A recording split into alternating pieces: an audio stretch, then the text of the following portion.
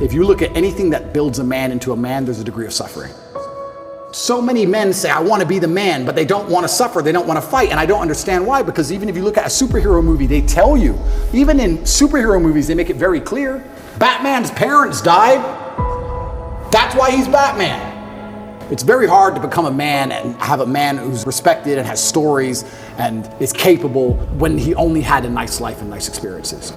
It's usually the things that made you the best version of you are usually the worst things that happened to you. All the bad things have to happen. There's no way to get there without the bad things. Where do you find the strength when you're in these difficult situations? I always find the strength from my last name. I'm Andrew Tate. So I just have to do it. I'm in a Romanian jail cell. I wake up, there's cockroaches in my bed. They're all over my face. What am I gonna do, cry? Am I gonna go and sign a piece of paper and say I'm guilty? I'm gonna sell my brother out? No, I'm gonna take the cockroaches off my mouth. I'm gonna do some push-ups, because I'm Andrew Tate. When shit really gets hard, honor and courage and bravery and your last name is all you've ever had. Especially with men, none of them are bestowed with the things that the masculine essence needs to be a good man. You need pride, you need honor. Matrix Media, they say, why did you get so big? Because I'm telling the truth. I'm telling the truth, which every man knows is intrinsically true in his heart, because God has instilled him with a basic degree of morality of right and wrong. I'm saying things to a 17-year-old boy and he's going, he makes sense. I get it. Everything I was told so far just didn't quite click, but this does. And that's what they're so scared of. I was talking about this the other day. I was talking about how I have a pet peeve, and one of my pet peeves is painkillers. And I was being typical me, and I was going over the top. And I was discussing with this guy. This guy said, have you got any aspirin? I said, there's no aspirin in my house. And he said, why? I said, brother, you are not facing 1% of the life difficulties I am facing. Think about it. No government's trying to lock you up. The Matrix isn't after you. They're not trying to frame you. Nobody wants you dead. When God finally gives you a tiny headache, to give you something to show you're half a man, a little bit of resilience, you pussy out and take an aspirin. Can you just have a headache? Just have a headache. And not only just have a headache and don't mention it, because I don't care. So don't even talk about it. Nobody needs to know. What do you want? You want therapy? You want sympathy? Nobody cares you have a headache. Shut up. Like nearly any problem on earth, whether it's men's mental health, whether it's women's mental health, no matter what it is, whether it's crime, no matter what it is, how do you fix the problem? By building men of caliber, by building men of capability and status and honor and dignity, and by building men of ability to be good standing citizens who are respected by their peers. All of it comes back to improving men. All of it. Every single problem you can possibly name, it comes back to building strong men of capability who are respected. That's all. It's the baseline of humanity. Men always has been the baseline of humanity.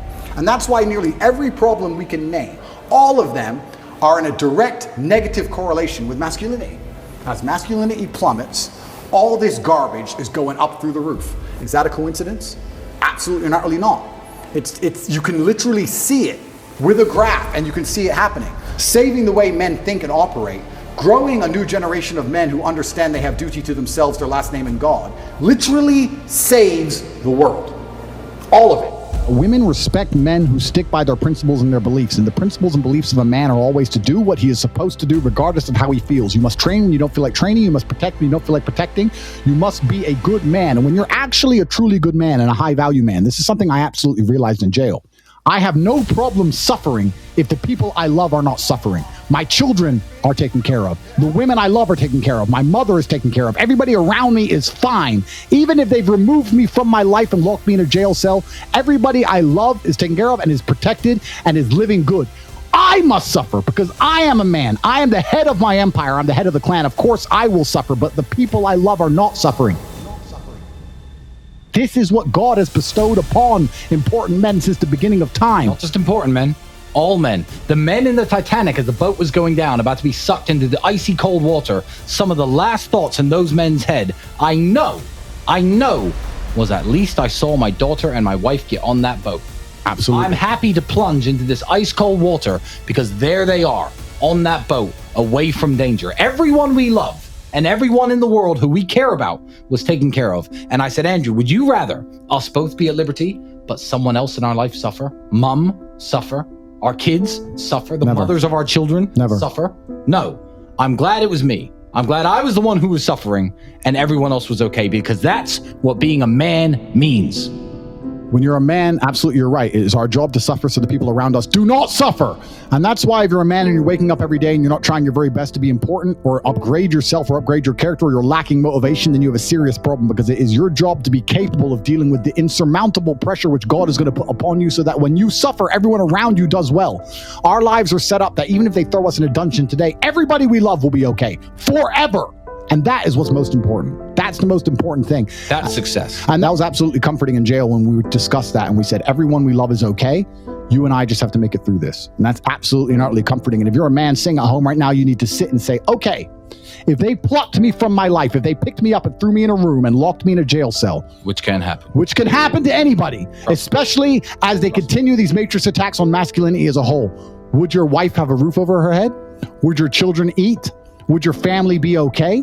Think about these things. This is what you're working for. You're not working to make money so you can buy a Lamborghini. You're working to make money, and you're thinking outside of the box, and you're becoming your best version of yourself, so all the people around you will always be okay no matter what happens. It is your job as a man to suffer.